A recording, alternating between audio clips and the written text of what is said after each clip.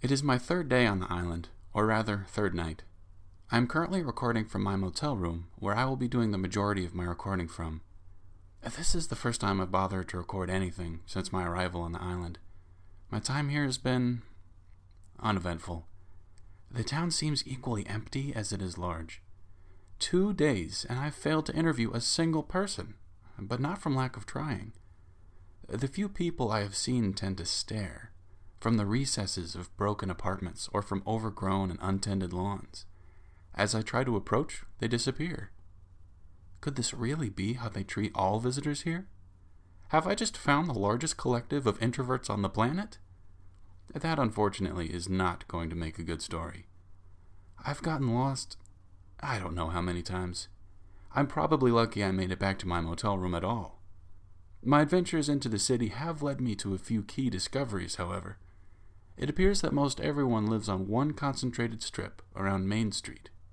This makes sense. I mean, the city used to hold thousands of people, now merely hundreds. Commodities, though rare they are all centrally located for the sake of convenience. I'm sure there are more, though, scattered throughout. My motel itself is located on the outskirts of town. Here, the buildings thin out, separated by large swaths of overgrown grass. The tree line of a nearby forest can be seen from the parking lot. I thought about getting a closer look, but I turned around. Something about the look of it just gave me the chills. You know the way a looming forest looks? Thick conifer trees and oaks grabbing up all the light from the underbrush? The way it seems you can look into it forever, even though you can hardly see 20 feet in front of you. No thanks. I'll save that for another day, or avoid it entirely if I can. Well, tomorrow I suppose I'll head back into town. I do owe Gina a visit. She's been more hospitable than most around here, and frankly, I'm tired of the microwave meals I've been getting from the convenience store. And now, who could this possibly be?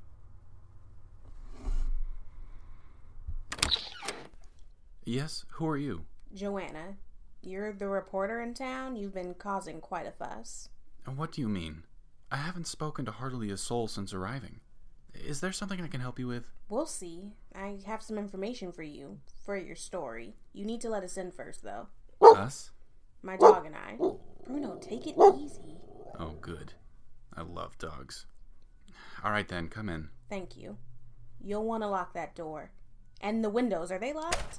I don't know. Does it really matter? Who's going to try and break in? Check. Keep your doors and windows locked from now on. Believe me, it's for your own good. My own good? You care to explain just what the hell it is you're talking about? I'm getting there. What's with the luggage? Going somewhere? It's got everything I have left to my name. Are you running from something? Someone? Where have you left? Where are you going? You're full of questions. Look, I want to make a deal. A deal? What kind of deal? I'll give you information, everything I know, and documents written by my father about the island. It's more than enough for the story you're trying to write. All I ask in return is that you take me with you when you leave. Okay, how much information are we talking about? 25 years of life experience on the island, plus the files stored on this flash drive. My father was something of an investigator. He was interested in researching the island and documenting his findings. All of his work is saved within it. That's quite a deal. If what you say is true, my job just got a lot easier. Mind if I take a look? Yes, actually. You get me off the island, I give you the flash drive. That's the deal. Now, if you want to look at it together, we can do that, but I don't trust you alone with it. I don't want you going back on our deal. Well, I'll agree to that. I'm curious, though. Why do you need to get off the island so badly? And why do you need me to help you do it? Residents of the island can't leave on their own. We can only leave if a stranger accompanies us. I don't understand. That sounds absurd. There's a lot you don't understand. If you're serious about learning more about this place, you need to learn to embrace the absurd. Why did you choose now to speak to me? I need to leave as soon as possible. It's something I always knew I'd have to do, but the time is now. There's nothing left for me here. My father once told me there would come a day when I'd have to leave, that I'd know when the time came. He told me to keep a bag packed with everything I would need, including the flash drive. It's his legacy. Your father, is he alive? He disappeared about 2 years ago. Before he left, he gave me the flash drive. He said if anything were to happen to him, I need to take the information and get out. You want to know about the taking, right? That's why you're here. What do you already know? Hardly anything. What I do know is just compiled from a collection of newspaper clippings. A few people go missing a year, sometimes as few as 2 or 3, sometimes as high as 20, and always in April. I'll admit, I'm having a hard time talking to the locals. I'm not surprised. Well, you're here now. Maybe you could explain. What do you know about the taking? What you've said so far is pretty accurate. Every year, always in late April, people go missing. They just disappear. There's hardly ever a connection between the people who are chosen. It just seems random. No one questions this. No one looks for those who are suddenly gone one day. It's just accepted as reality here and life goes on. These people, they just seem to disappear into thin air. No one ever sees them being taken, or perhaps those who see are taken as well. We used to think there was strength in numbers, that maybe being in a group would be safer. Last year, a group of about 8 locals holed up in the diner to try and stick it out together. The whole night they stayed up, drinking, keeping their spirits up. Morning arrived and they thought they had successfully avoided tragedy, succeeded where no one had managed to before. It was only when they left the place when they realized how wrong they were. 8 bikes were outside, leaned up against the wall. 8 bikes, but only 6 people left the restaurant that morning. They hadn't even noticed that anyone was gone. No one remembered even who else they had arrived with or who they had talked to and drank with all night. 2 people just gone, and the only evidence was 2 extra bikes parked outside. And no one grieved. No one could remember who to grieve for. That's how it goes every year. Since I've been here, I'd guess almost 250 people have been taken.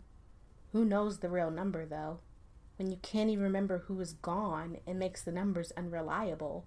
It could be more. A lot more. It could be less. But you remember your father. He was taken? Maybe. I can't say. I keep a picture of my father on me. It keeps him in my mind. I think about him every day. The advice he gave me, the lessons he taught me. One day he was just gone.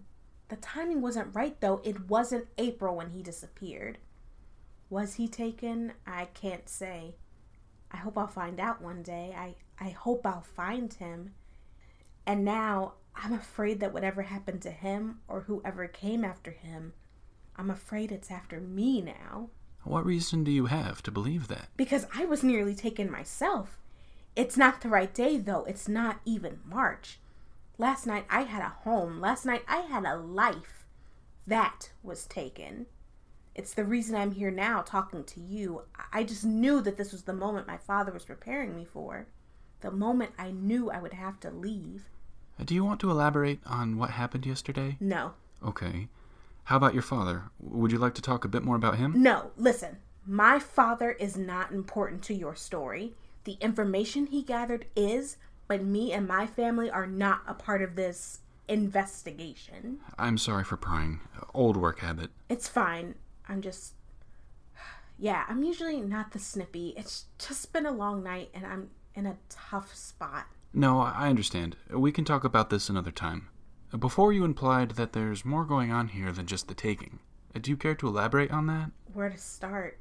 And don't say the beginning, because there is no beginning. There's always a beginning. Just start with something. Okay. I'll tell you about Jake, the only plumber on the island. From what I've heard, Jake was one of the few people who moved to town without any family with him. He just showed up one day, bought a house, and mostly kept to himself outside of work. He quickly proved himself to be an excellent plumber. He could fix any leak, clear the pipes with ease, even down to the sewage tanks. Naturally, because he was the only plumber in town, it would take him a while to get to you if you were having an emergency, but eventually he would pay you a visit. There was one time, way back before my time, when the island was hit with a pretty bad storm. All the surges from the harbor backed into the storm drains. The sewer system itself was backing up. Everyone in the city was complaining about their water coming back out of the pipes with a strange tint to it. Jake decided to investigate the sewers. He figured it had to be some sort of issue down there. I can't imagine what would cause it, a dead animal, some seaweed, who knows. Jake thought to himself, there has to be a reasonable explanation for the contaminated water. No one knows exactly what happened in the sewer, but within a few hours he emerged covered in a black sludge, with a toothy grin and a terrible wet cough. He called all of the residents and told them there would no longer be a water problem. True to his word, there were no more issues. However, from then on, Jake was always covered in the sludge. All you could ever see of him was his bright eyes and wide smile. There were other changes in Jake after he went into the sewer. For one, he no longer accepted jobs during the day. He would only come during dusk or at night. He said the sun dried him out. It also took him forever to get into town. He couldn't drive anymore because of the sludge covering his body. His feet would slip all over the pedals and the sludge would drip into the controls of his car. So at dusk, he would slowly trudge into town. Given all these oddities, he was still the only plumber in town, so folks didn't really seem to mind. They did mind the absolute mess he would leave in their homes, though. One of his clients, one of the few who still called on Jake regularly, began to ask if there was any way he could make less of a mess. Jake pondered this briefly, and then, with a wide smile, told her he would do just that. He began living and working in the sewer system. If you had any plumbing jobs, you just called for him and he would work his way to your pipes and clear them from the bottom up. After a while, no one even called him. He would call you once he discovered an issue and would promptly clear it up. It's almost like he could travel through the pipes, like he can feel when they're in need of repair. You could always tell when he was working nearby by the sound of his awful coughing spells coming from up the drain. A few residents who were concerned for his well-being went into the sewer looking for him, fearing he would die or get hurt if he continued to live down there. They never came back. Then one day, a public service announcement was broadcast by the radio. It was about Jake. According to the host, he had spoken with Jake recently and wanted to share some of his important information regarding his work. Safety, Jake said, was a primary concern of his. For this reason, he asked that no one else attempt to reach him in the sewers. A tragedy had befallen the crew that had gone missing searching for him. He said that his work required privacy.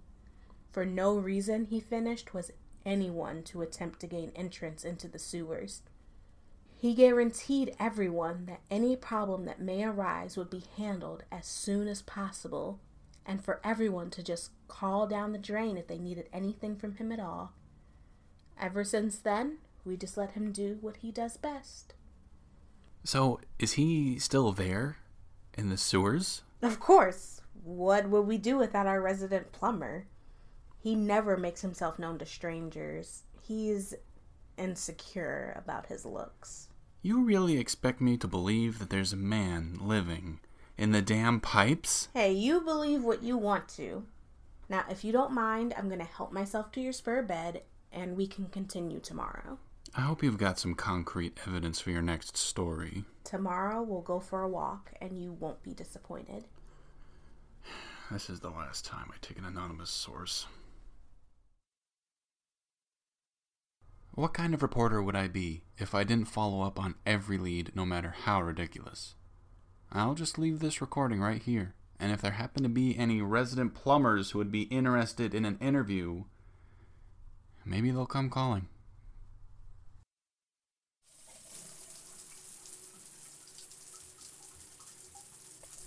There's never any hot water in this place.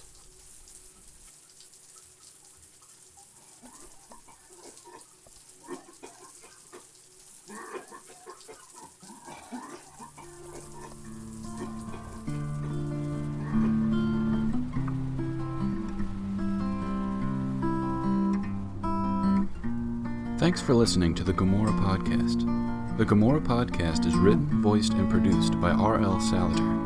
If you like what you hear, leave a comment, subscribe to us on iTunes, and tell your friends about us. Look out for the next episode of the Gomorrah Podcast in 2 weeks. Join us again in our continuing search for rest, solitude, and meaning.